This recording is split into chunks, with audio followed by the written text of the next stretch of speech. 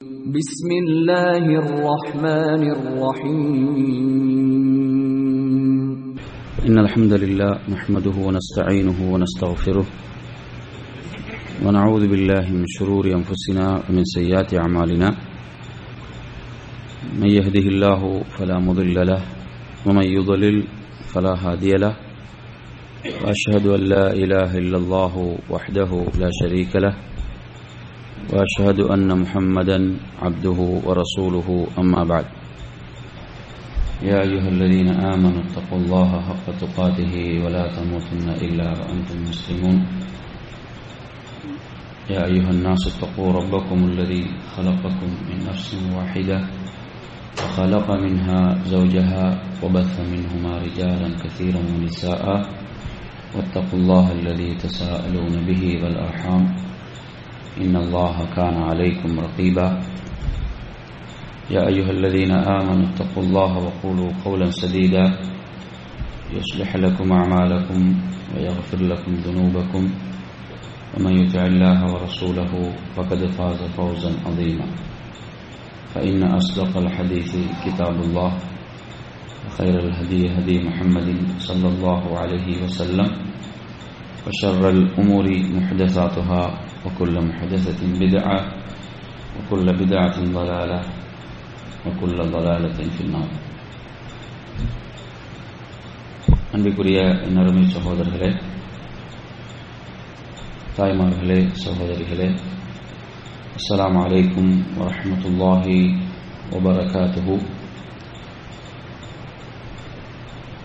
அல் அஸ்மா வ சிஃபாத், அல்லாஹ்வுடைய பெயர்கள் பண்புகள் பற்றிய இந்த தொடர் வகுப்பில் நாம் சென்ற வகுப்பிலே சில பகுதிகளை மீட்டி பார்த்தவர்களாக நமது இன்றைய பகுதிக்குள் செல்வோம். நாம் சென்ற வகுப்பில் பார்த்த தலைப்பை பொறுத்தவரையில் அல்லாஹ்வினுடைய பண்புகள், அல்லாஹ்வுடைய அந்த உயரிய பண்புகள் கொண்டிருக்கும் சில அடிப்படைகள் அப்படி என்பதை பார்த்தோம். இது ஒரு வகுப்பு என்ற காரணத்தால் முடிந்த வரையில் நீங்கள் குறிப்புகள் எடுத்துக்கொள்வது மிக நன்றாக இருக்கும் என்று நான் நினைக்கிறேன். இது ஒரு பயான் நிகழ்ச்சி அல்ல, ஒரு வகுப்பு என்ற அடிப்படையில் மீட்டுவதற்கு சில பொழுதுகள் உங்களுடைய நினைவில் இருந்தால் மாஷா அல்லாஹ், அது பெரிய விஷயம். அப்படி இருக்கக்கூடிய சகோதரர்களும் இருப்பீர்கள். அப்படி இல்லை என்கின்ற போது சில நாங்கள் அந்த குறிப்புகளை வைத்துக் கொண்டால் மீட்டுவதற்கு நமக்கு உதவியாக இருக்கும். அதில் அன்பிற்குரியவர்களே, நாம் இன்று மறுபடியும் கொஞ்சம் மீட்டு பார்த்துக் கொள்வோம். அந்த ஓர்டரில் சில முன்பின் இருக்கும். அதில் நாம் முதலாவதாக அல்லாஹ்வுடைய அந்த உயரிய பண்புகளுடைய அடிப்படைகள் என்பதில், அதாவது அல்லாஹ்வினுடைய பெயர்களை விட அவனுடைய பண்புகள் விசாலமானவைகள் அப்படி என்ற ஒன்றை நாம் பார்த்தோம். ஞாபகம் இருக்குதா? நினைவு இருக்குதா? இல்லையா? நினைவு இருக்கு. அதாவது அல்லாஹ்வினுடைய அவனுடைய பண்புகள்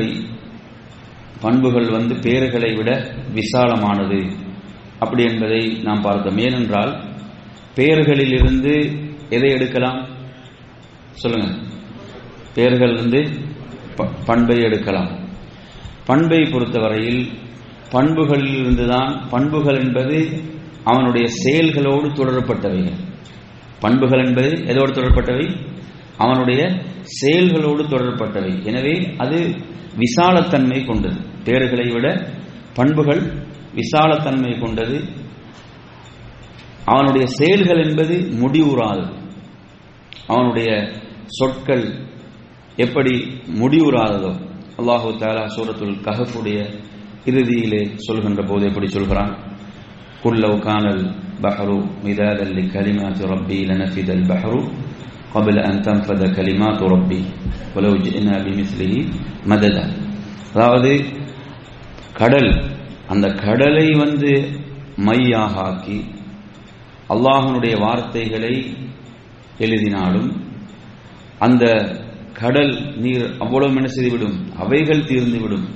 மையாக ஆக்கப்பட்டு எழுதப்பட்ட அந்த கடலில் தீர்ந்துவிடும். அல்லாஹுடைய வார்த்தைகள் முடிவுறாது என்ற ரப்புல் ஆலமீன் சொல்கிறான். எனவே அன்பிற்குரியவர்களே, அதை தொடர்ந்து சொல்கிறான், அதை போன்று இன்னும் ஒரு கடலை உதவிக்கு அழைத்தாலும் அது முடிவுறாதது. அல்லாஹுடைய வார்த்தைகள் அவ்வளவு அவனுடைய அந்த ஆற்றலை வல்லமையை சொல்கின்ற வார்த்தைகள் இவைகள். அன்பிற்குரிய நறுமையான சகோதரர்களே, எனவே இந்த அடிப்படை, முதலாவது அடிப்படை, நீங்கள் இதை நினைவிலே நிறுத்திக் கொள்ள வேண்டும். அதே போன்றுதான் நாம் பார்த்த மற்றும் ஒரு விடயம், அவனுடைய அந்த உயரிய பண்புகள், அந்த பண்புகளிலிருந்து நாம் பெயர்களை எடுப்பதில்லை, எடுக்கக்கூடாது. உதாரணமாக அல்லாஹு தஆலா சொல்கிறான், வஜாஅ ரப்புக், உமது ரப் வருவான் என்று சொல்லி மறுமையுடைய நாளில் அவனுடைய வருகை பற்றி அல்லாஹு தஆலா சொல்கிறான். அதே போன்று அல்லாஹு தஆலா அவனுடைய பிடியை பற்றி சொல்கிறான். இவைகளை நாம் வைத்துக்கொண்டு நாம் அல்லாஹ்வுக்கு நாம் பெயர் அமைப்பது கிடையாது. ஜாயி என்று சொல்லியோ அல்லது பாத்திஷ் என்று சொல்லி வரக்கூடியவனே என்றோ அல்லது பிடிப்பவனே என்று சொல்லியோ நாம் என்ன செய்வதில்லை, பெயர்களை உருவாக்குவதில்லை என்ற அடிப்படையை நாம் புரிந்து கொள்ள வேண்டும். அல்லாஹு தஆலா மூமின்களுடைய, முஸ்லிம்களுடைய குறைகளை மறைப்பதாக சொல்கிறான். எனவே அதை வைத்து நாம் யா சாத்திர், மறைப்பவன் என்று சொல்லி பெயர் எடுப்பது கிடையாது. நபிகள் நாயகம் ஸல்லல்லாஹு அலைஹி வஸல்லம் அவர்கள் சில பொழுதுகளில் துஆக்களிலே, பிரார்த்தனைகளிலே சொல்லும் போது அல்லாஹும்ம முன்சிலல் கிதாப், வேதத்தை இறக்கியவனே என்று அல்லாஹ்வை அழைக்கிறார்கள். வமுஜ்ரியஸ் ஸஹாப், மேகத்தை ஓட்டுபவனே என்று அழைக்கிறார்கள். வஹாசிமல் அஹ்ஸாப், எதிரி படைகளை தோற்கடிப்பவனை, அவர்களை தோற்கடித்து விடுவாயாக, எமக்கு அவர்களுக்கு எதிராக உதவி புரிவாயாக. இப்படி ரசூலுல்லாஹி ஸல்லல்லாஹு அலைஹி வஸல்லம் சொல்லும் போது இணைத்து சொல்வதை பார்க்கிறோம். முன்சிலல் கிதாப், வேதத்தை இறக்கியவனே என்று இணைத்து சொல்கின்ற பகுதிகளையும் நாம் இப்படி இந்த பகுதியை விளங்க வேண்டும். உதாரணமாக அல்லாஹு தஆலா முஸ்லிம்களுடைய குறைகளை மறைப்பவனாக இருக்கிறான் என்று சொல்லலாம், இப்படி சொல்லலாம். ஆனால் அதிலிருந்து மறைப்பவனே என்று சொல்லி நாம் அவனை அழைப்பது இல்லை. அப்ப இந்த அடிப்படையை நாம் முதலாவதாக நமது உள்ளத்தில் பதிய வைத்துக் கொள்ள வேண்டும்.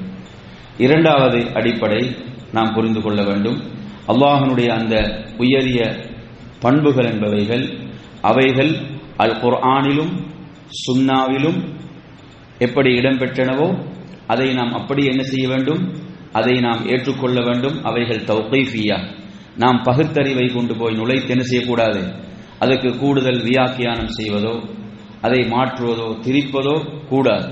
அப்ப இதை நாம் இரண்டாவதாக என்ன செய்ய வேண்டும், புரிந்து கொள்ள வேண்டும். அல்லாஹு தஆலா தன்னை எப்படி வர்ணித்தான், அல்லாஹுடைய ரசூல் ஸல்லல்லாஹு அலைஹி வஸல்லம் அவர்கள் எப்படி வர்ணித்தார்களோ அப்படி நாம் என்ன செய்ய வேண்டும், நாம் நம்ப வேண்டும். அல்லாஹ் அவனுடைய வேதத்தின் ஊடாக, அல்லாஹுடைய ரசூல் அவர்களுடைய வார்த்தைகள் ஊடாக எப்படி அந்த ரப்பை வர்ணித்தார்களோ, அல்லாஹ்வை வர்ணித்தார்களோ அதை நாம் அப்படி என்ன செய்ய வேண்டும், நம்ப வேண்டும், ஏற்றுக்கொள்ள வேண்டும், கூடுதல் குறைவின்றி. இது எத்தனாவது அடிப்படை சொல்லுங்க, எத்தனாவது அடிப்படை, எத்தனாவதுங்க, ரெண்டாவது. இப்ப பார்த்தது எத்தனை, ரெண்டாவது. எதிலுள்ள அடிப்படைகளை பார்க்கிறோம், அல்லாஹ்வுடைய பண்புகளில் உள்ள அடிப்படைகளை பார்க்கிறோம். அதே போன்று மூன்றாவதாக நாம் பார்க்கக்கூடிய அடிப்படை என்னவென்று சொன்னால், அல்லாஹ்வுடைய அந்த உயரிய பண்புகள் என்பவைகள் மிக உயர்ந்தவைகள். உயரிய பண்புகள் என்பவைகள் மிக உயர்ந்தவைகள், அது பரிபூர்ணமானவைகள், அது புகழின் உச்சியை தொட்டவைகள். இதில் அதாவது எந்த குறையும் கிடையாது, அதில் எந்த ஒரு குறையும் கிடையாது. மனிதர்களை பொறுத்தவரையில் மனிதனுக்கு இருக்கக்கூடிய பண்புகளில் குறை இருக்கிறது. அதில் என்ன செய்யுது, குறை இருக்கிறது. அதிலே இயலாமை இருக்கிறது, அதிலே மறதி இருக்கிறது, அதில் முடிவு இருக்கிறது, அதற்கு ஆரம்பம் இல்லை. அல்லாஹு தஆலா தான் என்ன செய்தான், இல்லாமையில் இன்று உருவாக்குகிறான். ஆனால் ரப்புடைய அல்லாஹுடைய பண்புகளை பொறுத்தவரையில் அவைகள் உயர்ந்தவைகள், பரிபூர்ணமானவைகள், அவைகள் புகழுக்குரியவைகள், புகழின் உச்சியை தொட்டவைகள். இதற்கு ஆதாரமாக 2 வசனங்களை குறித்துக் கொள்ளுங்கள். அதிலே ஒன்று சூரத்துன் நஹல் 16வது அத்தியாயத்தினுடைய 60வது வசனம். அல்லாஹு தஆலா சொல்கிறான், வலில்லாஹில் மஸலுல் அலா, வலில்லாஹில் மஸலுல் அலா, அல்லாஹுக்கு உயரிய பண்புகள் உள்ளன. அல்லாஹ்வுக்கு உயரிய பண்புகள் உள்ளன. அதே போன்று மற்றொரு வசனம் 30வது அத்தியாயம் 27வது வசனம், வலஹுல் மஸலுல் அலா, அவனுக்கு உயரிய பண்புகள் இருப்பதாக ரப்புல் ஆலமீன் சொல்கிறான். எனவே நறுமையான சகோதரர்களே, அப்ப அல்லாஹ்வுடைய பண்புகள் என்பவைகள் பரிபூர்ணமானவைகள், அதில் எந்த ஒரு குறையும் கிடையாது என்ற 3வது அடிப்படை.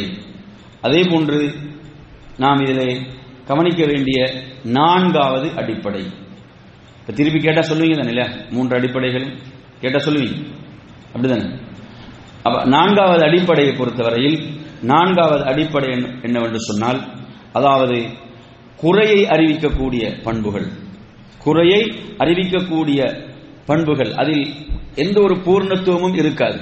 அப்படிப்பட்ட குறை அறிவிக்கக்கூடிய பண்புகளை பொறுத்தவரையில் இவைகளை கொண்டு நாம் ஒருபோதும் அல்லாஹுவை வர்ணிக்க கூடாது. அல்லாஹுவை நாம் வர்ணிக்க கூடாது. உதாரணமாக தூக்கம், அதே போன்று இயலாமை, அதே போன்று மறதி, அநியாயம், இப்படியான இந்த குறையுள்ள பண்புகளை கொண்டு நாம் என்ன செய்யக்கூடாது? ரப்பை ஒருபோதும் நாம் வர்ணிக்க கூடாது. அதே போன்று அதற்கு எதிரானவைகள் அவனுக்கு முழுமையாக இருக்கின்றன என்பதையும் நாம் புரிந்து கொள்ள வேண்டும். அதே போன்ற நறுமையான சகோதரர்களே, 5வது அடிப்படை, 5வது அடிப்படை, 5வது அடிப்படை என்னவென்று சொன்னால், அதாவது பூரணமாகவும் குறையுள்ளதாகவும் உபயோகிக்கப்படுகின்ற பண்புகள், அதில் பூரணத்துவமும் அதே போன்று குறையும் உள்ள இப்படியான பண்புகள், இதை எப்படி அணுகுவது? இதை எப்படி அணுகுவது? உதாரணமாக அது ஒவ்வொரு இடத்துக்கேற்ப, நல்லா கவனிங்க, ஒவ்வொரு இடத்துக்கேற்ப அந்த பண்புகள் பூரணத்துவத்தையோ அல்லது குறையோ அது என்ன செய்யும்? அறிவிக்கக்கூடியதாக இருக்கும். இப்படியான பண்புகள் இருக்கிறது, நல்லா கவனிச்சுக்கோங்க. அதாவது இப்படியான பண்புகள், இப்படி இந்த குறை இந்த பூரணத்துவம் இந்த இரண்டுக்கும் மத்தியில் உள்ள இப்படியான பண்புகளை பொறுத்தவரையில் இதில் இவைகளை கொண்டு நாம் பொதுவாக அல்லாஹுவை வர்ணிப்பது கூடாது. பொதுவாக நாம் அல்லாஹுவை வர்ணிப்பது கூடாது. அதே போன்று இவ்வாறான பண்புகள் அல்லாஹ்வுக்கு இல்லை என்று கூறவும் முடியாது. இவ்வாறான பண்புகள் அல்லாஹ்வுக்கு இல்லை என்றும் கூற முடியாது. பொதுவாக அதை கொண்டு வர்ணிப்பதும் கூடாது. உதாரணமாக அல் மாக்கிர், அதாவது சூழ்ச்சி செய்பவன் என்ற அந்த பண்பு, சூழ்ச்சி செய்தல் என்ற அந்த பண்பை பொறுத்தவரையில், அதே போன்று ஏமாற்றுபவன், அதே போன்று பரிகசிப்பவன், இந்த பண்புகளை பொறுத்தவரையில் இவைகளை நாம் பொதுவாக அல்லாஹ்வுக்கு கூற முடியாது, கூறக்கூடாது. பொதுவாக என்ன செய்யக்கூடாது? கூறக்கூடாது. அதே போன்று இவ்வாறான பண்புகள் அல்லாஹ்வுக்கு இல்லை என்று என்ன செய்யக்கூடாது? கூறவும் முடியாது, கூறவும் கூடாது. அப்ப நாம் எப்படி இதை அணுக வேண்டும் என்றால், நல்லா கவனிங்க, அல்லாஹ்வினுடைய எதிரிகளாகிய காபிர்கள், அல்லாஹ்வினுடைய எதிரிகளாகிய காபிர்கள், நயவஞ்சகர்கள், மூமின்களுக்கு எதிராக, இஸ்லாத்துக்கு எதிராக சூழ்ச்சி செய்யும் போது, மூமின்களுக்கு எதிராக இஸ்லாத்துக்கு எதிராக சூழ்ச்சி செய்யும் போது அல்லாஹ் என்ன செய்வான்? அல்லாஹ் அவர்களுக்கு எதிராக சூழ்ச்சி செய்வான். அப்ப இந்த இடத்துல என்ன செய்ய வேண்டும்? அது பூர்ணத்துவம் பெறுகிறது. நல்லா புரிஞ்சுக்கோங்க, பொதுவாக அல்ல இது. அதாவது காபிர்கள், இஸ்லாத்தின் எதிரிகள், நயவஞ்சகர்கள், மூமின்களுக்கு இஸ்லாத்துக்கு எதிராக சூழ்ச்சி செய்கின்ற போது அல்லாஹ் என்ன செய்வான்? அவர்களுக்கு எதிராக சூழ்ச்சி செய்வான். அல்லாஹ் அல் குர்ஆனிலே சொல்கின்ற போது எப்படி சொல்கிறான் என்றால், 8வது அத்தியாயம் இதிலே 30வது வசனத்திலே வருகிறது, வயம் குரூன வயம் குருல்லாஹ் வல்லாஹு ஹைருல் மாக்கிரீன். அல்லாஹு தஆலா இதிலே சொல்கிறான், அவர்களும் சூழ்ச்சி செய்து கொண்டிருந்தனர், அவர்களும் சூழ்ச்சி செய்து கொண்டிருந்தனர், அதே போன்று அல்லாஹ்வும் அவர்களுக்கு எதிராக சூழ்ச்சி செய்து கொண்டிருந்தான். சூழ்ச்சி செய்பவரில் அல்லாஹ் மிகவும் மேன்மையுடையவன். அப்ப எனவே நறுமையான சகோதரர்களே, அப்ப இந்த இடத்தில் நாம் எப்படி கவனிக்க வேண்டும்? சூழ்ச்சி செய்பவர்களுக்கு எதிராக என்ன செய்தான்? அல்லாஹ் சூழ்ச்சி செய்தான். இப்படித்தான் நாம் இந்த பண்பை அணுக வேண்டும். இதை நாம் அணுகுவது இப்படித்தான். இதே போன்று இதே நேரத்தில் அல்லாஹு தஆலா என்ன செய்கிறான்? மூமின்களுக்கு எதிராக சூழ்ச்சி செய்கிறான் என்றால் நவுது பில்லாஹ், அது குறையுடைய பண்பு. இங்கே யாருக்கு சொல்லப்படுது? மூமின்களுக்கும் இஸ்லாத்துக்கும் எதிராக சூழ்ச்சி செய்யப்படும் போது அல்லாஹ் அவர்களுக்கு எதிராக சூழ்ச்சி செய்கிறான். இப்படி நாம் இந்த பண்பை அணுகும் போது இது பூர்ணத்துவம் பெறுகிறது. இதை நாம் எப்படி அணுகக்கூடாது? எப்படி அணுகக்கூடாது? பொதுவாக அணுகக்கூடாது. பொதுவாக என்ன செய்யக்கூடாது? இதை அணுகக்கூடாது. அதே போன்று அல்லாஹு தஆலா சொல்கிறான், இன்னஹும் யகீதுன கைதா வ அகீது கைதா. 86வது அத்தியாயம் 15, 16 ஆகிய வசனங்களில் அல்லாஹு தஆலா சொல்லும்போது, நிச்சயமாக அவர்கள் உமக்கு எதிராக சூழ்ச்சி செய்கிறார்கள். அல்லாஹ் சொல்கிறான், அகீது கைதா, நானும் அவர்களுக்கு எதிராக சூழ்ச்சி செய்கிறேன். அது எப்படி வருது பாத்தீங்கன்னா, அவர்கள் சூழ்ச்சி செய்கிறார்கள், நானும் அவர்களுக்கு எதிராக என்ன செய்கிறேன்? சூழ்ச்சி செய்கிறேன். எனவே அருமையான சகோதரர்களே, அதே போன்று அல்லாஹ் தஆலா சொல்கிறான், இன்னல் முனாஃபிகீன யுகாதிஊன அல்லாஹ வ ஹுவ காதிஉஹும். நிச்சயமா இது 4வது அத்தியாயம் 142வது வசனம். 4ல 142 குறிச்சுக்கோங்க. அல்லாஹ் தஆலா சொல்கிறான், அதாவது நிச்சயமாக நயவஞ்சகர்கள் அல்லாஹுவை ஏமாற்ற நினைக்கின்றனர், அல்லாஹுவை வஞ்சிக்க நினைக்கின்றனர். அல்லாஹ் என்ன சொல்கிறான்? வ ஹுவ காதிஉஹும், ஆனால் அவன் அவர்களை ஏமாற்றுகிறான், ஏமாற்றி விடுகிறான் என்று ரப்புல் ஆலமீன் சொல்கிறான். எனவே இந்த பண்பு எப்படி வரும்? அவர்கள் ரப்பை ஏமாற்ற நினைக்கும் போது அல்லாஹ் அவர்கள் என்ன செய்கிறான்? ஏமாற்றுகிறான். இப்படி நாம் இந்த பண்பை புரிந்து கொள்ள வேண்டும். இது 5வது. 6வது அருமையான சகோதரர்களே, 6வது பண்பு 5 ஞாபகம் இருக்கு இன்ஷா அல்லாஹ். ஒவ்வொருத்தர்ட்ட ஒன்று கேட்டா சொல்வீர்கள் இல்லையா? அப்ப 6வது அடிப்படையை பொறுத்தவரையில், அதாவது அல்லாஹ்வுடைய இந்த பண்புகளை பொறுத்தவரையில் இதை 2ஆக நாம் பிரித்து நோக்கலாம். அல்லாஹ்வுடைய பண்புகளை நாம் 2ஆக பிரித்து நோக்கலாம். அதிலே பூரணமான பண்புகள், சுபூத்தியா என்று அழைக்கப்படுகின்ற அவனுக்குள்ள பூரணமான பண்புகள் முதலாவது 2ஆக பிரிக்கிறோம். அதில் முதலாவது என்ன? பூரணமான பண்புகள். இதை பொறுத்தவரையில் அல்லாஹு தஆலா தனக்கு அல்லாஹு தஆலா இருப்பதாக நிலைநிறுத்தியவைகள், இதில் எந்த ஒரு குறையும் காணப்பட மாட்டாது. உதாரணமாக அல்லாஹு தஆலா அவனை பற்றி சொல்லும் போது அவனுக்கு இல்ம் இருப்பதாக, முழுமையான பரிபூர்ணமான அறிவு. அதே போன்று அவன் யாவற்றின் மீதும் ஆற்றல் மிக்கவன், குதுரா. அதே போன்று அவன் யாவற்றையும் பார்ப்பவன், அல் பஸர். அதே போன்று அவன் யாவற்றையும் கேட்பவன், அஸ்ஸம். அப்ப இப்படியான இந்த பண்புகளை பொறுத்தவரையில் இவைகள் எந்த குறைமற்ற முழுமையான பண்புகள். இவற்றை நாம் அல்லாஹுக்கு என்ன செய்ய வேண்டும்? முழுமையாக இவைகளை அந்த ரப்புக்கு நிலைநிறுத்த வேண்டும். இவற்றை கொண்டு நாம் பொதுவாக அந்த ரப்பை நாம் என்ன செய்யலாம்? வர்ணிக்கலாம். அவன் யாவற்றையும் அறிந்தவன், அவன் சக்தி மிக்கவன், பார்ப்பவன். அதே போன்ற அருமையான சகோதரர்களே, இதிலே 2வது பகுதி, இதிலே 2வது பகுதியை பொறுத்தவரையில் அல்லாஹு தஆலா தனக்கு இல்லை என்று கூறியவைகள், அந்த ரப்புடைய அவனுடைய கண்ணியத்துக்கும் அவனுடைய அந்தஸ்துக்கும், அதாவது தகுதி இல்லாத பண்புகள், அவன் இல்லை என்று சொன்ன அந்த பண்புகளை பொறுத்தவரையில் நாம் அவைகளை முழுமையாக ரப்புக்கு இல்லை என்று சொல்லி நாம் என்ன செய்ய வேண்டும்? நாம் அதை நம்பிக்கை கொள்ள வேண்டும். அல்லாஹு தஆலா அல் குர்ஆனிலே குறிப்பிடுகிறான், வலா யظ்லிமு ரப்புக அஹதா. சூரத்துல் கஹஃப் 18வது அத்தியாயத்தினுடைய 49வது வசனமாக அவன் சொல்கிறான், அதாவது உம்முடைய இறைவன் யாருக்கும் ஒருவருக்கும் அநியாயம் செய்ய மாட்டான். எனவே இங்கே நாம் அல்லாஹு தஆலா அவன் அநியாயம் செய்யக்கூடியவன் அல்ல, அநியாயம் செய்ய மாட்டான் என்று சொல்கிறான் என்றால் நாம் இதை அப்படியே ஏற்றுக்கொள்ள வேண்டும். அதே போன்று இதற்கு எதிரானது என்ன? அவன் நீதியாளன், அவன் நீதியாக தீர்ப்பளிப்பவன், நீதியை நிலைநாட்டுவன். இந்த பண்பு முழுமையாக பரிபூர்ணமாக ரப்புக்கு இருக்கிறது. இதையும் நாம் நம்ப வேண்டும். அல்லாஹு தஆலா ஒரு பண்பை தனக்கு இல்லை என்று சொல்லும் போது அதற்கு நேரெதிராக உள்ளதை நாம் ரப்புடைய விஷயத்தில் நாம் உறுதிப்படுத்த வேண்டும். அதே போன்று அந்த ரப்புல் ஆலமீன் தன்னுடைய பண்புகளாக அவன் தன்னுடைய பெயர்களாக அறிவிக்கக்கூடிய அல் ஹை அல் கய்யூம், அவன் என்றென்றும் உயிரோடு இருப்பவன், அதே போன்று அவன் என்றென்றும் நிலைத்திருப்பவன் என்ற இந்த 2 பெயர்களின் ஊடாக அல்லாஹு தஆலா தன்னை எதை விட்டு பரிசுத்தப்படுத்துகிறான், தூய்மையாக்குகிறான் என்று சொன்னால், அவனுக்கு சிறு தூக்கமோ அல்லது தூக்கமோ அவனுக்கு இல்லை. அவன் என்றென்றும் நிலையானவன், என்றென்றும் உயிரோடு இருப்பவன் என்பதை அவன் இதன் மூலமாக என்ன செய்கிறான்?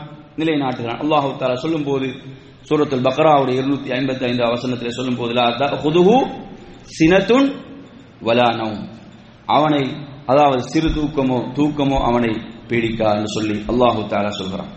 அதே போன்ற அருமையான சகோதரர்களே, அவன் அல் கவி, அவன் பேராற்றல் மிக்கவனாக அவன் இருக்கிறான். இதனூடாக இந்த பண்பை, இந்த பேரினூடாக எடுக்கப்படுகின்ற அந்த பண்பு, அவன் பேராற்றல் மிக்கவன். இதனூடாக அவனுக்கு சிரமம் என்பது இல்லை. அவனுக்கு எது கிடையாது? சிரமம் என்பது அவனுக்கு இல்லை. அதே போன்று அவனுக்கு களைப்பு என்பது இல்லை என்பதை நாம் என்ன செய்கிறோம்? இதனூடாக உறுதிப்படுத்துகிறோம். அல்லாஹ் இதன் மூலம் அதை உறுதிப்படுத்துகிறான். அவனுடைய முழுமையான அந்த சக்தி, பேராற்றல் அல்லாஹு தஆலா குர்ஆனிலே சொல்கின்ற போது எப்படி சொல்கிறான் என்று சொன்னால், வலா யஊதுஹு ஹிஃபுதுஹுமா, சூரத்துல் பக்ராவுடைய அந்த 255 வசனத்திலே சொல்லும்போது, அதாவது இந்த வானங்கள் பூமியை அல்லாஹு தஆலா சொல்கிறான், அவ்விரண்டை காப்பது அவனுக்கு எந்த ஒரு சிரமத்தையும் உண்டாக்குவதில்லை. சுப்ஹானல்லாஹ். அருமையான சகோதரர்களே, அந்த ரப்புடைய அந்த பேராற்றல் இந்த வசனத்தினூடாக, இந்த பிரமாண்டமான இந்த வானங்கள் பூமி அவைகளுக்கு மத்தியில் உள்ள அனைத்தையும் நிர்வகிக்கக்கூடிய அந்த ரப்புல் ஆலமீன் அவன் சொல்கிறான், அவனுக்கு இவைகளை நிர்வகிப்பதில் எந்த ஒரு சிரமமும் இல்லை. ஆனால் சுப்ஹானல்லாஹ், ஆச்சரியம், மனிதன் இந்த அல்லாஹ்வுடைய ரப்புடைய ஆற்றலை சரியாக புரிந்து கொள்ளாமல் என்ன செய்கிறான் என்றால், தன்னை காக்கக்கூடியவர்கள் இந்த கபரில் அடக்கப்பட்டிருப்பவர்கள், இந்த வழி இவர்தான் என்னை காப்பார், இவர்தான் என்னை பாதுகாக்கக்கூடியவர் என்று சொல்லி சுப்ஹானல்லாஹ் எங்கு போகிறார் என்று பாருங்க. அற்பமான மரணித்து அடக்கப்பட்டிருக்கக்கூடிய, அவர்கள் எப்போது எழுப்பப்படுவார்கள் என்று அவர்களுக்கே தெரியாத இப்படிப்பட்டவர்களிடம் போய் என்ன செய்கிறார்கள்? பாதுகாப்பு தேடுகிறார்கள். இவர்கள் என்னை பாதுகாப்பார்கள், இவர்கள் எனக்கு பாதுகாப்பு அளிப்பார்கள் என்று சொல்லி யாரை அழைக்கிறார்கள்? யா முஹியுத்தீன் என்று அழைக்கிறார்கள். நஊது பில்லாஹ். அல்லது எங்கோ அடக்கப்பட்ட ஒருவரை அழைக்கிறார்கள். சுப்ஹானல்லாஹ். ரப்புல் ஆலமீன் சொல்கிறான், இந்த பிரமாண்டமான வானங்கள் பூமி அவைகளுக்கு மத்தியில் உள்ளதை, இவைகளை நிர்வகிப்பதில், இவைகளை காப்பதில் அல்லாஹ்வுக்கு எந்த சிரமமும் இல்லை. அப்ப என்னையும் உங்களையும் காப்பதில் அவனுக்கு சிரமம் ஏற்படுமா? நினைச்சு பாருங்க. நாம் அதாவது இந்த பிரமாண்டமான இந்த உலக படைப்புகளுக்கு மத்தியில் என்னையும் உங்களையும் காப்பதில் அல்லாஹ்வுக்கு சிரமம் ஏற்படுமா? அப்ப இவர்கள் அல்லாஹ்வுடைய அந்த பேராற்றலை உரிய முறையிலே அறிந்து கொள்ளாமல், அதாவது எதேதோட பாதுகாப்பு தேடுகிறார்கள். போத்தல்கள், அதுல என்ன செய்கிறார்கள்? தகடுகளை அதிலே போட்டு மூளைகளிலே தொங்க விடுகிறார்கள். இந்த தட்டு, தகடு, தாயத்து, இப்படி இவைகளை புதைத்து இந்த தர்காக்கள், இப்படி இவை சுப்ஹானல்லாஹ் ரப்புடைய பேராற்றலை சரியாக உணர்வார்கள் என்று சொன்னால் இவைகள் என்னது? ஒரு மனிதன் சுப்ஹானல்லாஹ் தனது ரப்பை சரியாக அறிய வேண்டும். இது முக்கியமான இடம். தனது ரப்பை அவன் சரியாக புரிந்து கொள்ளவில்லை என்றால் இந்த அனைத்து வழிகேடுகளும் உருவாகும். அல்லாஹு தஆலா அல் குர்ஆனிலே சொல்கின்ற போது, இப்ராஹிம் அலைஹிஸ்ஸலாம் அவர்கள் தன்னுடைய சமுதாயத்திடம் கேட்கிறார்கள். என்ன கேட்கிறார்கள்? நான் அல்லாஹுவை வணங்குகிறேன், அவனை அழைத்து பிரார்த்திக்கிறேன், நான் பாதுகாப்பு பெற்றவனாக இருக்கிறேனா, அல்லது நீங்கள் வணங்கிக் கொண்டிருக்கிற இந்த சிலைகள், இவைகளை நீங்கள் வணங்குவதன் மூலம் நீங்கள் பாதுகாப்பு பெற்றவர்களா? யாரு பாதுகாப்புக்கு மிக தகுதியானவர்கள் என்று அவர்கள் கேட்கிறார்கள். அல்லாஹ் அதற்கு பதில் சொல்கிறான். எப்படி? அல்லதீன ஆமனு வலம் யல்பிசு ஈமானஹும் பிதுல்மின் உலாயிக லஹுமுல் அம்னு வஹும் முஹ்ததூன். எவர்கள் ஈமான் கொண்டு தங்களுடைய ஈமானுடன் அநியாயத்தை கலக்கவில்லையோ அவர்கள் தான் பாதுகாப்பு பெற்றவர்கள். இப்ராஹிம் அலைஹிஸ்ஸலாம் கேள்வி கேட்கிறாங்க. அந்த சமுதாயத்திடம் அல்லாஹ் பதில் சொல்கிறான். என்ன பதில்? யாரு பாதுகாப்பு பெற்றவர்கள்? தர்காக்களை அழைப்பவர்களா? அங்கு அடக்கப்பட்டவர்களை அழைப்பவர்களா? அல்லது இந்த தட்டு தகடுகளை நம்பி இருப்பவர்களா? அல்லது யா முஹியுத்தீன், அல்லது யா ஷாவுல் ஹமீத் பாஷா, இப்படி அழைப்பவர்களா? யாரு பாதுகாப்பு பெற்றவர்கள்? அல்லாஹ் சொல்கிறான், உண்மையில் பாதுகாப்பு பெற்றவர்கள் யார் என்றால், ரப்புடைய முழுமையான பாதுகாப்பை பெற்றவர்கள் யார் என்றால், அல்லதீன ஆமனு, எவர்கள் நம்பிக்கை கொண்டு, வலம் யல்பிசு ஈமானஹும் பிதுல்மின், அந்த ஈமானில் எவர்கள் அநியாயத்தை கலக்கவில்லையோ அவர்களுக்கு தான் பாதுகாப்பு. அல்லாஹ்வுடைய பாதுகாப்பு. சுப்ஹானல்லாஹ். இதைவிட வேற என்ன வேண்டும்? ரப்புடைய முழுமையான பாதுகாப்பு. அந்த பாதுகாப்பை எவராலும் உடைக்க முடியாது. நல்லா புரிஞ்சுக்கோங்க. ரப்புடைய பாதுகாப்பை யாரால உடைக்க முடியுமா? ரப்புல் ஆலமீன் ஒருவனுக்கு பாதுகாப்பு அளித்து விட்டால், அவன் ஒருவரை அந்த ரப்புல் ஆலமீன் பொறுப்பேற்று விட்டால் யாராலும் அதை உடைக்க முடியுமா, இல்லாமலாக்க முடியுமா? ஒருபோதும் முடியாது. அப்ப எனவே அருமையான சகோதரர்களை, ரப்பை நாம் சரியாக அறிந்து அவன் மீது நாம் உறுதியாக ஈமான் கொள்கின்ற போது, அதில் நாம் ஒரு அணுவளவும் ஷிர்க்கை கலக்காமல் இருக்கின்ற போது, அந்த ஈமானில் நாம் ஒரு அணுவளவும் என்ன செய்யக்கூடாது? அது பாலில் ஒரு துளி விஷத்தை கலப்பது போன்றது. அப்ப இந்த ஒரு துளியும் ஒரு அணுவளவும் நாம் ஷிர்க்கை அந்த ஈமானிலே கலக்காமல் இருக்கும் காலமெல்லாம் என்ன இருக்குது? அல்லாஹ்வுடைய முழுமையான பாதுகாப்பு இருக்கிறது. அவர்கள் தான் நேர்வழி பெற்றவர்கள். எனவே அருமையான சகோதரர்களே, நமக்கு தேவை யாருடைய பாதுகாப்பு? சொல்லுங்க பாருங்க. நமக்கு தேவை யாருடைய பாதுகாப்பு? நபிகள் நாயகம் ஸல்லல்லாஹு அலைஹி வஸல்லம் அவர்கள் ஓதிய துஆ நாம் அடிக்கடி உங்களுக்கு நினைவுபடுத்துகிறோம். யா ஹய்யூ யா கய்யூம் பிரஹ்மதிக அஸ்தகீஸ். சொல்லுங்க. அஸ்லிஹ் லி ஷஅனி குல்லஹு வலா தகில்னி இலா நஃப்ஸி தரஃபத ஐன். யா ஹய்யூ யா கய்யூம், என்றென்றும் உயிரோடு இருப்பவனே, என்றென்றும் நிலையாக இருப்பவனே, உனது ரஹ்மத்தை அருளை கொண்டு நான் உன்னிடம் இரட்சிப்பு தேடுகிறேன். எனது சகல காரியங்களையும் சீராக்கி வைப்பாயாக. என்னுடைய சகல அனைத்து காரியங்களையும் சீராக்கி வைப்பாயாக. கடைசி என்ன சொல்றாங்க? வலா தகில்னி இலா நஃப்ஸி தரஃபத ஐன். என்ன பொருள்? என்னங்க பொருள்? அதாவது கண்ணை சிமிட்டுகின்ற அந்த நேர அளவுக்கு கூட, அந்த அளவுக்கு கூட என்ன செய்யாதே, என்னை என் மீது பொறுப்பாக்கி விடாதே, என்னை என் மீது சாட்டி விடாதே. அந்த அளவு, சுப்ஹானல்லாஹ், அந்த அளவு நேரம் கூட என்னை என் மீது பொறுப்பாக்கி விடாதே என்று சொன்னா அப்ப எவ்வளவு உயர்ந்த ஒரு துஆ. அப்ப ஈமான்ல எவனெல்லாம் ஷிர்க்கை கலந்தானோ அவனுக்கு என்னல்ல, அல்லாஹ்வுடைய பாதுகாப்பு இல்லை. அல்லாஹ்வுடைய பாதுகாப்பு இல்லை. அல்லாஹ் கேட்கிறான், அலைஸல்லாஹு பிகாஃபின் அப்தஹு. அல்லாஹ் குர்ஆன்ல எப்படி கேட்கிறான்? அலைஸல்லாஹு பிகாஃபின் அப்தஹு. அடியானுக்கு அல்லாஹ் போதாதா என்று அல்லாஹ் கேட்கிறான். அடியானுக்கு அல்லாஹ்வுடைய பாதுகாப்பு, அல்லாஹ்வுடைய பொறுப்பு, அல்லாஹ்வுடைய உதவி, இது அடியானுக்கு போதாதா? என் அருமை சகோதரர், ரப்புடைய பாதுகாப்பும் ரப்புடைய பொறுப்பும் ரப்புடைய உதவியும் கிடைத்தால் நமக்கு வேற எதுவும் தேவையில்லை.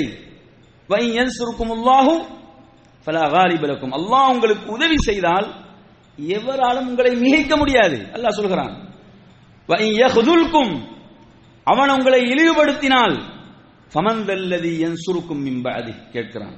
அதற்கு பிறகு உங்களுக்கு யார் உதவி செய்வாங்க? அவன் உங்களை இழிவுபடுத்தினா, அவன் உங்களை கேவலப்படுத்தினா, அவன் உங்களை கைவிட்டா யாருங்க அதுக்கு பிறகு உங்களுக்கு உதவி செய்வது யார் என்று அல்லாஹ் கேட்கிறான். எனவே அருமையான சகோதரர்களே, சுப்ஹானல்லாஹ், ஈமான், அதை நாம் அதனுடைய அடிப்படைகளை உள்ளத்தில் ஆழமாக நாம் வேரூன்ற செய்ய வேண்டும். அதை நாம் விதைக்க வேண்டும். அதை நாம் ஆழமாக வேரூன்ற செய்யும் போது நாம் தடம் புரள மாட்டோம், தடுமாற மாட்டோம், நாம் உறுதியாக இருப்போம். எனவே அன்பிற்குரிய அருமையான சகோதரர்களே, அந்த அடிப்படையிலே அந்த ரப்புடைய அந்த உயரிய இந்த பண்புகளை நாம் விளங்க வேண்டும். அல்லாஹு தஆலா, அந்த ரப்புல் ஆலமீன், அவன் தனக்கு என்ன அழகிய பெயர்களை அவன் தனக்கு அறிவிக்கிறானோ, அதனூடாக என்ன உயரிய பண்புகள் அதை உள்ளடக்கி இருக்கிறதோ அதை நாம் விளங்குவதன் மூலமாக அவன் எவற்றை விட்டெல்லாம் தன்னை பரிசுத்தப்படுத்திக் கொள்கிறான், தூய்மையாக்கிக் கொள்கிறான் என்பதை நாம் உணர வேண்டும். அருமையான சகோதரர்களே, அதே போன்று அல்லாஹு தஆலா அல் அலீம், அவன் யாவற்றையும் அறிந்தவன். இந்த உன்னதமான இந்த பேரினூடாக அந்த இல்ம் என்ற பண்பு இதிலே இருக்கிறது. அவன் இதனூடாக தன்னை எதிலிருந்து பரிசுத்தப்படுத்துகிறான், எதிலிருந்து அவன் தன்னை தூய்மையாக்குகிறான்? மறதி அவனுக்கு கிடையாது, மறதி அவனுக்கு கிடையாது. அதே போன்று அவன் அடியார்களுடைய செயல்களில் அவன் ஒருபோதும் பாராமுகமாக இல்லை. ஃபலா தஹ்ஸபன்னல்லாஹ காஃபிலன் அம்மா யஅமலுல் ஸாலிமூன். அல்லாஹ் சொல்கிறான், அநியாயக்காரர்களுடைய அந்த செயல்கள் இருக்கின்றனவே, அல்லாஹ் அவர்களுடைய செயல்கள் விஷயத்தில் பாராமுகமாக இருப்பதாக நீங்கள் எண்ணி விடாதீர்கள். அல்லாஹ் சொல்கிறான். என் அருமையான சகோதரர்களே, ரப்புல் ஆலமீன் சொல்கிறான், வமா கான ரப்புக நசியா. வமா கான ரப்புக நசியா. சூரத்து மரியம் 19வது அத்தியாயத்துடைய 64வது வசனத்திலே சொல்கிறான், அதாவது அல்லாஹு தஆலா உமது இறைவன் அவன் ஒருபோதும் மறப்பவன் அல்ல. சுப்ஹானல்லாஹ். அப்ப நாம் யாரை அழைக்க வேண்டும், யாரை பிரார்த்திக்க வேண்டும்? அவன் எதையும் மறக்கக்கூடியவன் அல்ல. அப்ப நாம் பலவீனமானவர்கள், மரித்து உக்கி போனவர்கள், மண்ணறைகள் கொண்டு போய் வைக்கப்பட்டவர்களை அழைப்பது இதையும் மறக்காத அந்த ரப். அவனுடைய இல்ம், இந்த அவனுடைய இல்ம் என்பது இந்த பலவீனங்களை விட்டெல்லாம் தூய்மையானது. அதே போன்று நறுமையான அவன் தன்னை அழைக்கிறான் கனி. அவன் அதாவது எந்த தேவையும் அற்றவனாக அந்த ரப்புல் ஆலமீன் தன்னை அழைக்கிறான். நறுமையான சகோதரர்களே, இதனூடாக அவன் அடியார்கள் பால் அவன் தேவையுடையவன் அல்ல. அவன் சொல்கிறான் வஹுவ யுத்இமு வலா யுத்அம். சூரத்துல் அன்ஆம் 6வது அத்தியாயம் 14வது வசனத்தில் அவன் சொல்கின்ற போது அவன் சொல்கிறான், அவன் தான் யாவருக்கும் உணவளிக்கிறான். அவன் தான் யாவருக்கும் உணவளிக்கிறான், அவனுக்கு எவராலும் உணவளிக்கப்படுவதில்லை. அப்ப நாம் யாரை அழைக்க வேண்டும்? அருமை சகோதரர்கள், யாரை நம்ப வேண்டும்? அதே போன்று அவன் சொல்கிறான், மா உரீது மின்ஹும் மின் ரிஸ்கின் வமா உரீது அன் யுத்இமூன் இன்னல்லாஹ ஹுவர் ரஸ்ஸாக்கு துல் குவத்தில் மதீன். 51வது அத்தியாயம் சூரத்து ஸாரியாத். குறித்துக் கொள்ளுங்கள், 57, 58 ஆகிய வசனங்கள் அல்லாஹ் தஆலா சொல்லும்போது, அல்லாஹ் தஆலா அவர்களிடமிருந்து எந்த ஒரு பொருளையும் நான் அவர்களிடமிருந்து விரும்பவில்லை. அல்லாஹ் நம்மிடமிருந்து ஏதாவது எதிர்பார்க்கிறானா? எம்மை படைத்திருக்கிறான், நமக்கு ஒரு வாழ்வை தந்திருக்கிறான், நமக்கு வாழ்வதற்கு வசதியாக இந்த அனைத்து அருள்களையும் நேமத்துகளையும் செய்து தந்திருக்கிறான். அல்லாஹ் நம்மிடமிருந்து இதற்கு ஏதாவது கூலி எதிர்பார்க்கிறானா? கூலி கொடுக்க முடியுமா? நறுமை சகோதரர்களே, அல்லாஹ் சொல்றான், வமன் ஷக்கர ஃபஇன்னமா யஷ்குரு லினஃப்ஸி. யார் ரப்புக்கு நன்றி உடையவனாக இருக்கிறானோ அவன் தனக்குத்தான் நன்றி உடையவனாக இருக்கிறான். அல்லாஹ் சொல்கிறான், யார் ரப்புக்கு நன்றி உடையவனாக இருக்க இருக்கிறானோ அவன் யாரு? அவன் தனக்குத்தான் நன்றி செலுத்திக் கொள்கிறான். சுப்ஹானல்லாஹ். இது அடிப்படை. எனவே நறுமையான சகோதரர்களே, அவன் சொல்கிறான், இன்னல்லாஹ ஹுவர் ரஸ்ஸாக் துல் குவத்தில் மதீன். நிச்சயமாக அல்லாஹ் அவன் தான் உணவளித்துக் கொண்டிருப்பவன், அவன் பலமிக்கவன், உறுதியானவன். நறுமையான சகோதரர்களே, எனவே இந்த வசனங்கள் எல்லாம் அவனுடைய அந்த பண்புகளுடைய பரிபூர்ணத்துவத்தை நமக்கு சொல்லக்கூடியதாக இருக்கிறது. அதே போன்று 7வது அடிப்படை, அன்பிற்குரியவர்களே, அல்லாஹ்வுடைய அந்த உயரிய பண்புகளில் 7வது அடிப்படையாக நாம் பார்க்க போவது, அதாவது அவனுடைய சுபூத்தியத். நான் சொன்னமே, அந்த அவனுக்கு இருக்கக்கூடிய அந்த பூர்ணமான பண்புகள், அவைகள் 2ஆக வகுத்து நோக்கப்படும். அந்த பூர்ணமான முழுமைத்துவம் மிக்க பண்புகள் 2ஆக அதை நாம் நோக்க வேண்டும். அதிலே முதலாவது ஜாத்தியா என்று சொல்லப்படுகின்ற, அதாவது அல்லாஹ்வோடு எப்போதும் சேர்ந்திருக்கக்கூடிய பண்புகள், ரப்போடு எப்போதும் சேர்ந்திருக்கக்கூடிய பண்புகள், இவைகள் ஜாத்தியா என்று சொல்லி இவைகள் அழைக்கப்படுகின்றன. உதாரணமாக அவன் அல் அலீம், யாவற்றையும் அறிந்தவன், அல் கதீர், அவன் யாவற்றின் மீதும் பேராற்றல் மிக்கவன். இதெல்லாம் ஜாத்தியத்தான், அவனோடு உள்ள பண்புகளாக, அதற்கு உதாரணமாக இவற்றை நாம் பார்க்கலாம். அதே போன்ற நறுமையான சகோதரர்களே, அடுத்ததாக ஃபி அலியா. ஃபி அலியா என்று சொல்கின்ற போது செயல் ரீதியான பண்புகள். ஃபி அலியா என்று சொல்லும் போது அது என்ன? செயல் ரீதியான பண்புகள், அதாவது அல்லாஹ் நாடினால் ஏற்படக்கூடிய பண்புகள். நாம் ஜாத்தியா என்று சொன்னோம். அந்த ஜாத்தியா என்ற பண்புகளை பொறுத்தவரையில் அது நாடினால் என்பதல்ல. ஆனால் ஃபி அலியா, செயல் ரீதியான பண்புகள் என்பதை பொறுத்தவரையில் அவைகள் நாடினால் ஏற்படக்கூடிய பண்புகள். அவன் நாடினால் அதை நிகழ்த்துவான். அல்லாஹு தஆலா சொல்லும் போது சூரத்து யாசீன்ல இறுதியாக அந்த 82வது வசனத்திலே, சூரத்து யாசீன் அத்தியாயத்திலே சொல்லும் போது எப்படி சொல்கிறான்? இன்னமா அம்ருஹு இதா அராத ஷைஅன் அன் யகூல லஹு குன் ஃபயகூன். இன்னமா அம்ருஹு, அவனுடைய கட்டளை, அதாவது அவன் ஒன்றை நாடிவிட்டால், அவன் ஒன்றை செய்வதற்கு நாடிவிட்டால் அவன் சொல்வதெல்லாம் குன், ஆகு என்று சொல்வான். ஃபயகூன், அது ஆகிவிடும். அதாவது இதா அராத ஷைஅன், அவன் நாடினால் என்று ரப்புல் ஆலமீன் சொல்கிறான். எனவே ஃபி அலியா என்று சொல்கின்ற போது, செயல் ரீதியான இந்த பண்புகள் என்று சொல்லும் போது, அவன் நாடினால் நிகழ்த்துவான், அவன் நாடினால் என்ன செய்வான்? நிகழ்த்தாமல் இருப்பான் என்பதை நாம் இதிலே புரிந்து கொள்ள வேண்டும். இதற்கு உதாரணமாக சில பண்புகளை நாம் பார்ப்போம். இதற்காக, அதாவது அவனுடைய பெயர்கள் ஒன்று அர் ரஸ்ஸாக். அர் ரஸ்ஸாக் என்று சொன்னால் என்ன பொருள்? உணவளிப்பவன். அல்லாஹு தஆலா இதிலிருந்து எடுக்கப்படுகின்ற அந்த உணவளித்தல், அந்த ரிஸ்க் என்ற அந்த பண்பு குர்ஆனிலே அல்லாஹ் சூரத்துல் பக்ராவிலே சொல்லும் போது 212 வசனத்திலே சொல்கிறான், வல்லாஹு யர்சுகு மன் யஷாஉ பிகைரி ஹிசாப். அல்லாஹ் அவன் நாடுவோருக்கு என்ன செய்கிறான்? கணக்கின்றி கொடுக்கிறான். நாடுவோருக்கு மன் யஷா, அவன் நாடுவோருக்கு இப்படி சொல்கிறான். அதே போன்று அல்லாஹ்வுடைய அந்த பண்புகள்ல, அவனுடைய பெயர்கள்ல உயர்ந்த ஒரு பேராக இருக்கக்கூடிய அந்த அல் ஹாலிக், அந்த படைப்பவன், இதிலிருந்து அந்த படைத்தல் என்ற பண்பு அல்லாஹ் சொல்லும் போது குர்ஆனிலே 24வது அத்தியாயம் 45வது வசனத்திலே சொல்கிறான், யஹ்லுகுல்லாஹு மா யஷா, யஹ்லுகுல்லாஹு மா யஷா, அவன் நாடியதை அல்லாஹ் என்ன செய்கிறான்? படைக்கிறான். இப்படி உதாரணமாக இதை போன்றீங்க, வயதூபுல்லாஹு அலா மை யஷா 9வது அத்தியாயம் 15வது வசனத்தில் அல்லாஹ் சொல்கிறான், அவன் அதாவது அத்தவ்வாப், அவன் மிக்க மன்னிப்பவன். அதிலிருந்து எடுக்கப்படுகின்ற அத்தௌபா, அந்த மன்னித்தல் என்ற பண்பு அல்லாஹ் இங்கே சொல்கிறான், அவன் நாடியவர்களுடைய அந்த மன்னிப்பு கோருதலை, தௌபாவை அவன் ஏற்றுக்கொள்கிறான். இப்படி நறுமையான சகோதரர்களே, குர்ஆனிலே நாம் இதை ஃபிஅலியத் என்று சொல்லும் போது, ஃபிஅலியத் செயல் ரீதியானது என்று சொல்லும் போது, அவன் நாடினால் நிகழ்த்துவான், நாடினால் என்ன செய்வான்? நிகழ்த்தாமல் இருப்பான் என்பதுதான் இதனுடைய அடிப்படை. எனவே இந்த அடிப்படைகளை நாம் பிரித்து உங்களுக்கு தெளிவுபடுத்தி இருக்கிறோம்.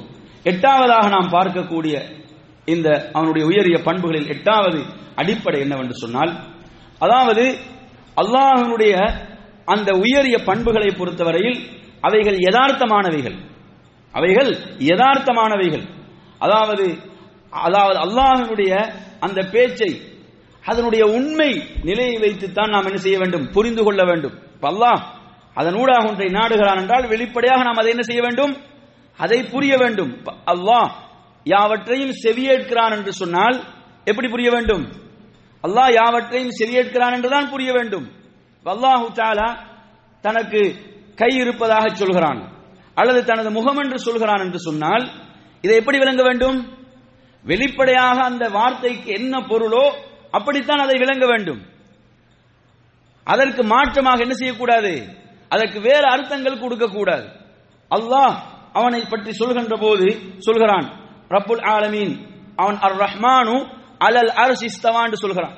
ரஹ்மான் அர்ஷின் மீது உயர்ந்து விட்டான் என்று சொல்கிறான் என்று சொன்னால் இதற்கு என்ன இஸ்தவாவுக்கு நேரடி பொருளோ அதைத்தான் என்ன செய்ய வேண்டும்? வெளிப்படையாக கொடுக்க வேண்டுமே தவிர அதுக்கு என்ன செய்யக்கூடாது? மாற்று பொருள் கொடுக்க கூடாது. இதை கொடுத்துதான் வழிகட்டார்கள். என்ன செய்ய முற்பட்டார்கள் என்று சொன்னால், அல்லாஹ் தனக்கு ஒரு பேர், அந்த பேரில் உள்ளடக்கப்பட்ட பண்பு, இதை ரப்புல் ஆலமீன் அறிவிக்கிறான். இதை அறிவிக்கின்ற போது என்ன செய்ய வேண்டும்? அதை முழுமையாக நாம் அதை ஈமான் கொள்ள வேண்டும், அதை முழுமையாக நம்ப வேண்டும், அதனுடைய பொருளை நம்ப வேண்டும், அதை ஏற்றுக்கொள்ள வேண்டும். இதற்கு மாற்றமாக என்ன செய்கிறாங்க என்று சொன்னால், இந்த வழிகேட்டவர்கள், வழிகேட்ட போக்கிலுடையவர்கள் என்ன செய்தார்கள் என்றால், இதை நம்பும் போது அடியார்களுக்கு, அவனுடைய படைப்புகளுக்கு இது ஒப்பாக்குவது போன்று இருக்கிறதே. எப்படி யோசித்தார்கள்? இதை நாங்கள் ஏற்றுக்கொள்ளும் போது, இப்ப இஸ்தவா, அல்லாஹ் அர்ஷின் மீது உயர்ந்தான், அல்லாஹ் அர்ஷின் மீது உள்ளான் என்று இதை நாம் ஏற்றுக்கொள்ளும் போது இதை நாம் படைப்பினங்களுக்கு ரப்பை ஒப்பாக்குவது போன்று இருக்கிறதே என்று சொல்லி என்ன செய்தார்கள்? அதற்கு மாற்று விளக்கம் கொடுத்தார்கள். இஸ்தீலா அல்லது இஸ்தவுலா, அல்லாஹ் அர்ஷை ஆக்கிரமித்தான் என்ற அர்த்தம் கொடுத்தாங்க.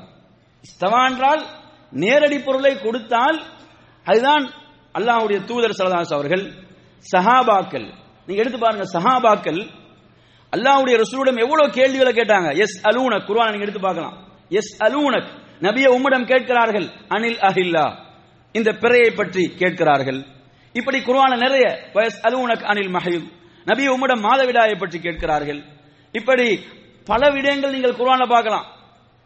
இப்படி கேட்ட சஹாபாக்கள் அல்லாஹ்வுடைய அந்த அழகிய பெயர்கள், உயரிய பண்புகள், இதை பற்றி கேட்டாங்களா?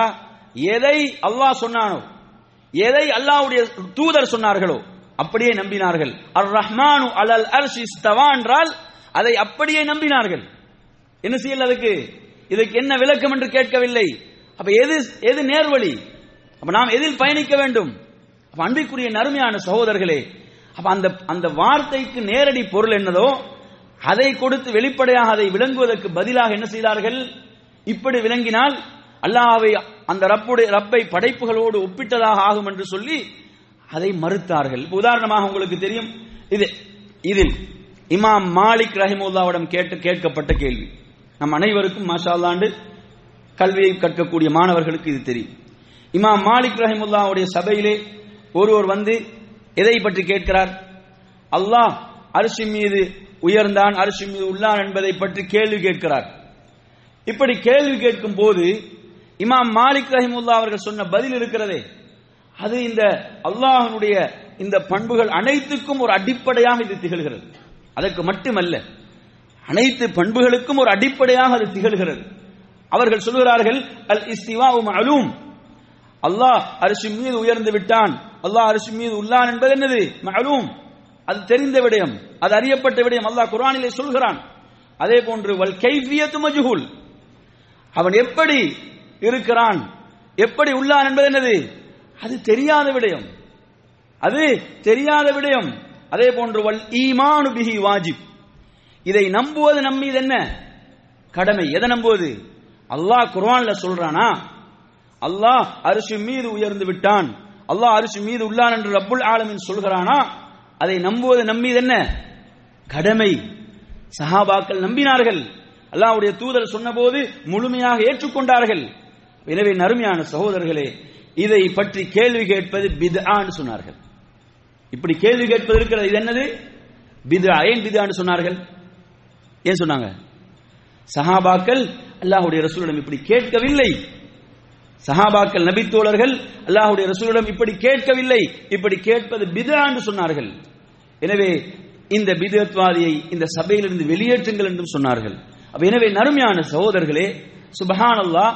அப்ப கொஞ்சம் அல்லாஹு தஆலா அல் குர்ஆனில் தனக்கு ஒரு பண்பை சொல்கிறான் என்றால், நல்லா புரிஞ்சுக்கோங்க, அல்லாஹ் குர்ஆனில் தனக்கு ஒரு பண்பை சொல்கிறான் என்றால் அந்த வார்த்தைக்குரிய பொருளை வெளிப்படையாக நாம் என்ன செய்ய வேண்டும்? அப்படியே அதை ஏற்றுக்கொள்ள வேண்டும். அதற்கு மாற்று விளக்கம் கொடுக்க வேண்டிய எந்த ஒரு அவசியமும் இல்லை என்ற அடிப்படை. அல்லாஹு தஆலா தனக்கு கை என்று சொல்கிறான் என்றால், யதுல்லாஹி ஃபௌக ஐதீஹிம், அல்லாஹ்வுடைய கை, அல்லாஹ்வுடைய கரம் அவர்களுடைய கரத்துக்கு மேலால் இருந்தது என்று சொன்னால், அல்லாஹு தஆலா தனக்கு கரம் என்று சொல்கிறான் என்றால், கை என்று சொல்கிறான் என்றால், இதற்கு என்னது? சக்தி என்றோ அல்லது அருள் என்றோ என்ன செய்தார்கள்? வழிகட்டவர்கள் பொருள் கொடுத்தார்கள். இது தேவையில்லை. அல்லாஹ்வுடைய ரசூல் அவர்கள் எப்படி சொன்னார்களோ அதை சஹாபாக்கள் அப்படி ஏற்றுக்கொண்டார்கள். எனவே இவர்கள் என்ன நினைக்கிறாங்கடா, இப்ப கை என்று சொன்ன உடனே இப்ப மனிதனுக்கும் கை இருக்கிறதே, இப்படி என்ன செய்வார்கள்? அப்ப படைப்பினங்களுக்கு ஒப்பாக்கியதாக ஆகுமே என்று என்ன செய்தார்கள்? மாற்று விளக்கம் கொடுத்தார்கள். ரப்புல் ஆலமீன் அல்லாஹ் கேட்கிறான், குல் அன்தும் அஅலமு அமில்லாஹ், நீங்கள் மிக அறிந்தவர்களா அல்லது அல்லாஹ் மிக அறிந்தவனா என்று அல்லாஹ் கேட்கிறான் குர்ஆனில் ஒரு இடத்தில். அப்ப ரப்பை பற்றி மிக அறிந்தவன் யாருதான்? ரப்புல் ஆலமீன். அதற்கு அடுத்தது வஹீயின் மூலம் அறிவித்துக் கொடுக்கப்பட்ட அல்லாஹ்வுடைய தூதர் ஸல்லல்லாஹு அலைஹி வஸல்லம்.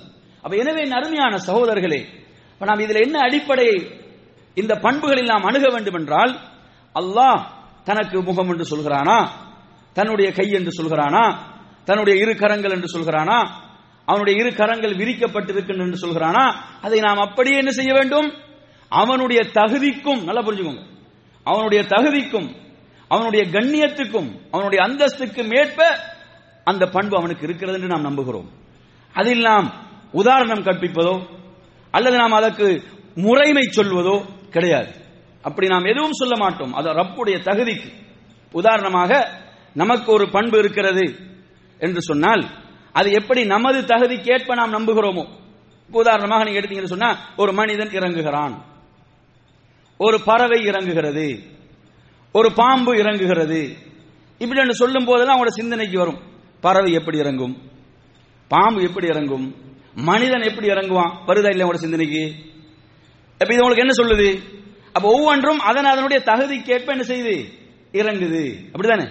ஒவ்வொன்றும் அதனுடைய தகுதிக்கேற்ப இறங்குது என்று நமது புத்திக்கு சிந்தனைக்கு தெரியுது. இப்ப ரப்புல் ஆலமீன் இரவினுடைய 1/3 இருக்கும் போது துன்யாவுடைய வானத்துக்கு இறங்குகிறான் என்று சொன்னால், இதை நாம் எப்படி நம்ப வேண்டும் என்று சொன்னால், அந்த ரப்புடைய பேராற்றலுக்கும் அவனுடைய அந்த மகத்துவத்துக்கும் அவனுடைய கண்ணியத்துக்கும் ஏற்ப அவன் இறங்குகிறான். எப்படி இறங்குகிறான் நமக்கு தெரியாது. ரப்புல் ஆலமீன் இறங்குகிறான் என்பதை நாம் ஈமான் கொள்வது நம் மீது கடமை. ஏன்? ஆதாரபூர்வமான ஹதீஸ், அல்லாஹ்வுடைய தூதர் சொன்னார்கள். எனவே அன்பிற்குரிய சகோதரர்களே, இப்படி நாம் அணுக வேண்டும். அதாவது நம்மிலே பலரிடம் அல்லாஹ் எங்க இருக்கிறான் என்று கேட்டால் குர்ஆனில் நீங்கள் சுமார் எடுத்து பாத்தீங்கன்னா 6 இடங்கள்ல அல்லாஹு தஆலா சொல்கிறான் அல்லாஹ் அர்ஷின் மீது உயர்ந்து விட்டான் என்பதை. சூரத்துல் ஆராஃப் 54வது வசனம், சூரத்து யூனுஸ் 3வது வசனம், சூரத்துல் ரஅத் 2வது வசனம், சூரத்துல் ஃபுர்கான் 59வது வசனம், சூரத்து சஜ்தா 4வது வசனம், சூரத்துல் ஹதீத் 4வது வசனம். இப்படி குர்ஆனில் ரப்புல் ஆலமீன் அவனுடைய கண்ணியத்துக்கும் அவனுடைய மகத்துவத்துக்கும் ஏற்ப அவன் அர்ஷின் மீது உயர்ந்து விட்டான் என்று சொல்கிறான் என்றால் இதை நம்புவது நம் மீது கடமை. இன்று பாத்தீங்கன்னு சொன்னா இதற்கு குதர்க்கமான விளக்கங்களை வைத்து இது அடியார்களோடு ஒப்பிட்டதாக ஆகும், இடத்தின் பால் தேவையுடையதாக ஆகும். இப்படியெல்லாம் வீணான வாதங்களை, தர்க்கங்களை, வீணான கேள்விகளை உருவாக்கி என்ன செய்தார்கள்? அல்லாஹ் தூணிலும் இருக்கிறான், துரும்பிலும் இருக்கிறான், எங்கும் இருக்கிறான். நவுது பில்லாஹ். குர்ஆனுடைய அந்த வசனங்களுக்கு நேர் எதிராக இப்படியான சிந்தனைகள் தான் என்று சமுதாயத்தில் எடுத்தீங்கன்னா பரவி கிடக்குது.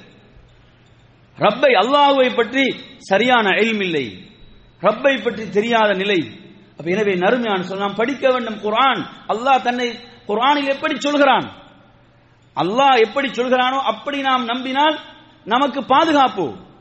யா அல்லாஹ், நீ உன்னை பற்றி எப்படி சொன்னாயோ, நீ உன்னை பற்றி எப்படி வர்ணித்தாயோ நான் அப்படியே நம்பினேன் என்பது பாதுகாப்பா? இல்லை, நான் அதற்கு இது உனக்கு பொருந்தாதுன்னு நான் மாற்று விளக்கம் கொடுத்தேன், இது பாதுகாப்பானது? இது பாதுகாப்பானது? நமது பகுத்தறிவை வச்சு நாங்க பார்த்தா கூட அல்லாஹ்விடத்துல மறுமையில நாம் விசாரணைக்காக நிறுத்தப்படும் போது ரப்புல் ஆலமீன் கேட்பானா இல்லையா? யா அல்லாஹ், நீ உன்னை பற்றி எப்படி குர்ஆனில் வர்ணித்தாயோ, உனது தூதர் எப்படி வர்ணித்தார்களோ நான் அதை அப்படியே ஈமான் கொண்டேன், நான் அதை நம்பிக்கை கொண்டேன். இது பாதுகாப்பானதா? இல்லை, இப்படி நம்பினால் இது உனது படைப்புகளுக்கு ஒப்பாகுவதாக ஆகும், அதனால் நான் இதற்கு மாற்று விளக்கம் கொடுத்தேன் என்பது அதிகாரத்தை கையில் எடுத்ததாகும். எது பாதுகாப்பானது? எனவே நறுமையான சகோதரர்களே, நாம் இந்த அடிப்படைகளை நாம் சிந்திக்க வேண்டும்.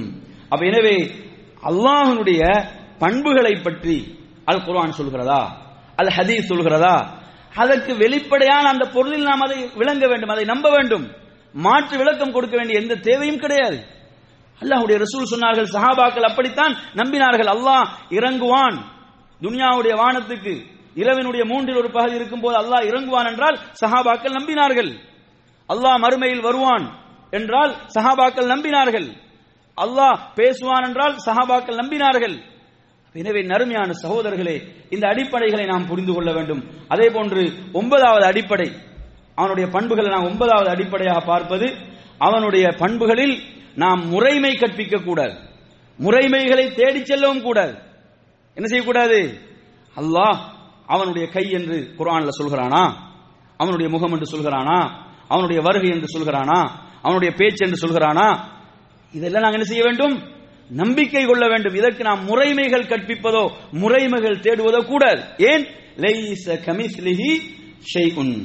அதே போன்று குர்ஆன்ல சூரத்து தாஹா 110 அல்லாஹ் சொல்லும்போது சொல்கிறான், வலா யுஹீதுன பிஹி இல்மா, வலா யுஹீதுன பிஹி இல்மா என்று அல்லாஹ் தஆலா சொல்கிறான்.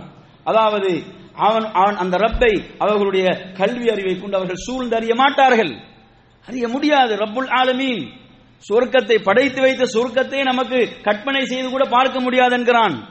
அப்ப ரப்பை பற்றி நமது சிந்தனைக்கு கொண்டு வர முடியாது. நாம் என்ன செய்ய வேண்டும்? குர்ஆனில் அல்லாஹ் எப்படி சொல்கிறான் அதை அப்படியே நாம் நம்ப வேண்டும், ஏற்றுக்கொள்ள வேண்டும். அப்ப எனவே நறுமையான சகோதரர்களே, அதே போன்று இதிலே மற்றொரு வசனத்தை நீங்கள் பார்க்கலாம். யஅலமு மா பைன ஐதீஹிம் வமா கல்ஃபஹும் வலா யுஹீதுன பிஹி இல்மா. அதாவது இந்த சூரத்து தாஹாவுடைய 110 வசனம், இது 9வது அடிப்படை. அப்ப நாங்க என்ன செய்யக்கூடாது? முறைமைகள் கற்பிக்க கூடாது. இப்படி இறங்குகிறான், அல்லது கை இப்படித்தான் இருக்கும், அல்லது அவனுடைய கை இப்படித்தான் விரிக்கப்பட்டிருக்கும், இல்லை, இப்படி முறைமைகள் கற்பிக்க கூடாது. மாற்றமாக என்ன செய்ய வேண்டும்? அந்த பண்பு அல்லாஹ்வுக்கு, அவனுடைய கண்ணியத்துக்கும் தகுதிக்கும் அந்தஸ்துக்கும் ஏற்ப அந்த பண்பை நாம் அவனுக்கு உறுதிப்படுத்த வேண்டும். அதே போன்று 10வது நறுமையான சகோதரர்களே, நாம் உதாரணம் கூடாது. இந்த மனித சிந்தனையை பொறுத்தவரை நீங்க எடுத்தீங்களா, எப்போதும் உதாரணங்களை தான் விரும்பும். உதாரணங்களை சொன்னா தான் புரியும், இல்லையா? எந்த ஒரு விஷயத்தை நீங்க எடுத்து பாருங்க. அதாவது நமக்கு நாம் ஒரு உதாரணத்தை ஒப்பிட்டு அதோடு தான் பார்ப்போம், ஏதாவது ஒன்று உதாரணப்படுத்தி தான் சொல்லுவோம். ஆனால் ரப்புடைய விஷயத்தை பொறுத்தவரையில், அவனுடைய பண்புகள் விஷயத்தில் நாம் என்ன செய்யக்கூடாது? அவனுடைய படைப்பினங்களுக்கு நாம் அவனை ஒப்பாக்குவதோ உதாரணம் கற்பிப்பதோ கூடாது. லைஸ கமிஸ்லிஹி ஷைஉன் வஹுவஸ் ஸமீஉல் பஸீர் என்று சொல்கிறான். இது சூரத்து ஷூராவுடைய 11வது வசனம். அதாவது அவனை போன்று எதுவும் இல்லை, அவன் யாவற்றையும் செவியேற்பவன் பார்ப்பவனாக இருக்கிறான்.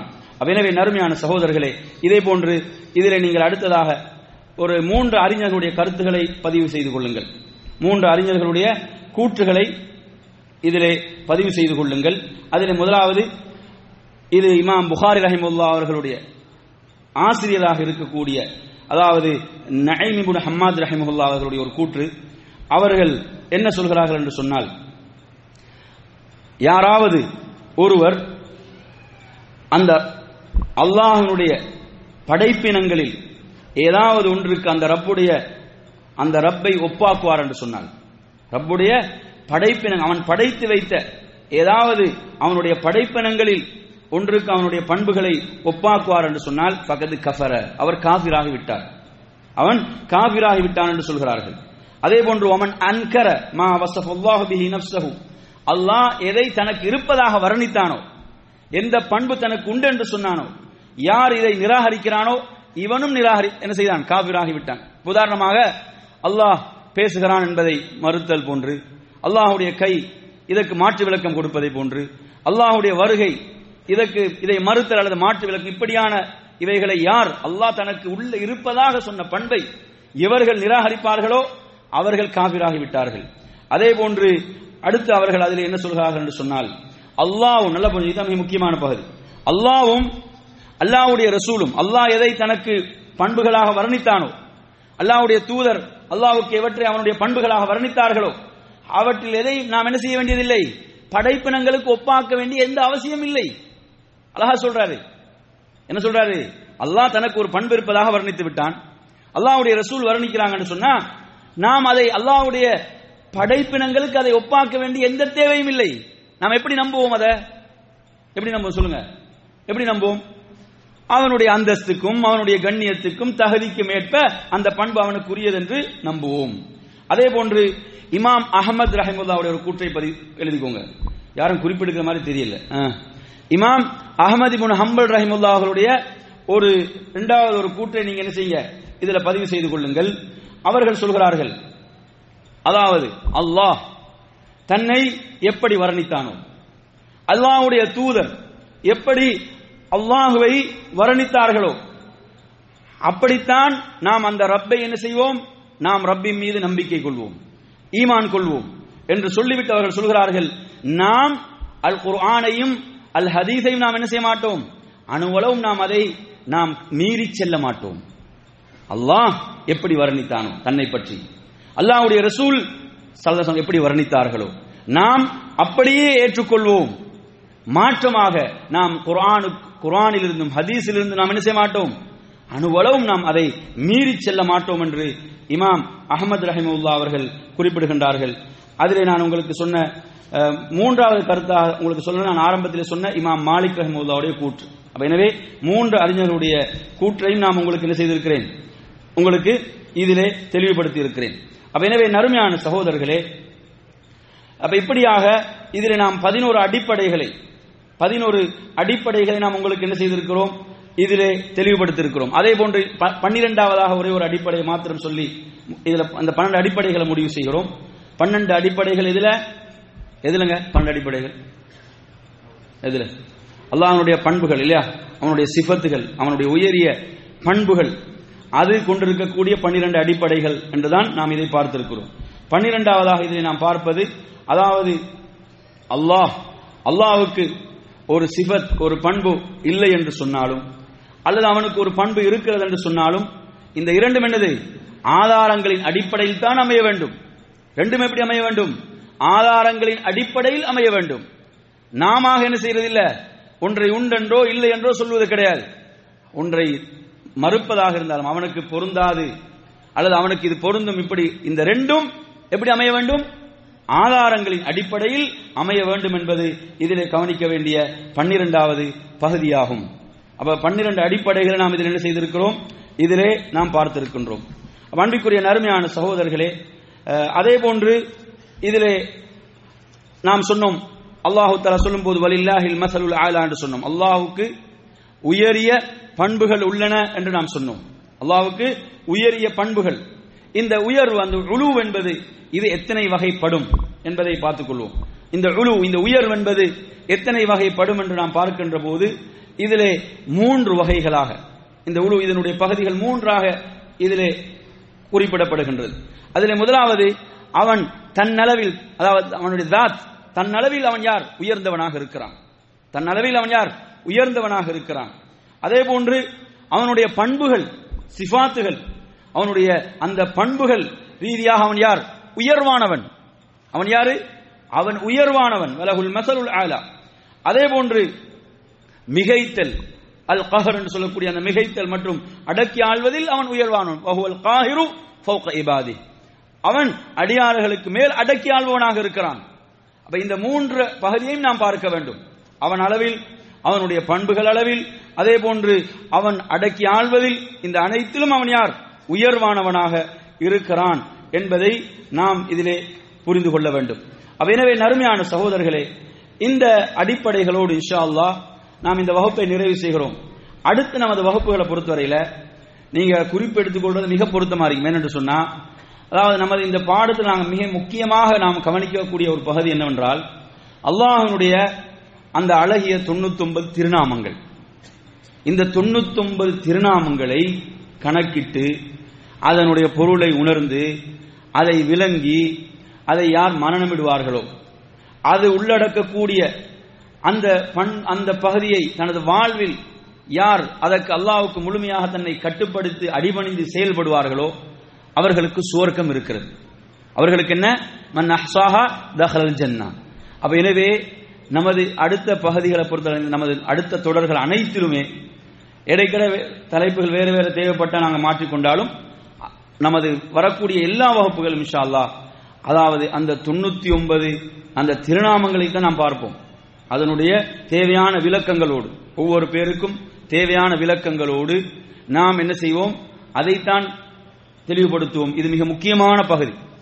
இதை நாம் சரியாக உள்வாங்கினோம் என்றால், நல்லா புரிஞ்சுவோம், இதை நாம் சரியாக உள்வாங்கினோம் என்றால், இதனுடைய பொருளை சரியாக உள்வாங்கினோம் என்றால், அதே போன்று அதை நாம் உரிய முறையிலே மனனமிட்டோம் என்று சொன்னால், அது உள்ளடக்கி இருக்கக்கூடிய அந்த கருத்தை அதன் மூலமாக நாம் அல்லாஹ்வை வணங்கினோம் என்றால் நாம் சொர்க்கத்துக்குரியவர்கள்.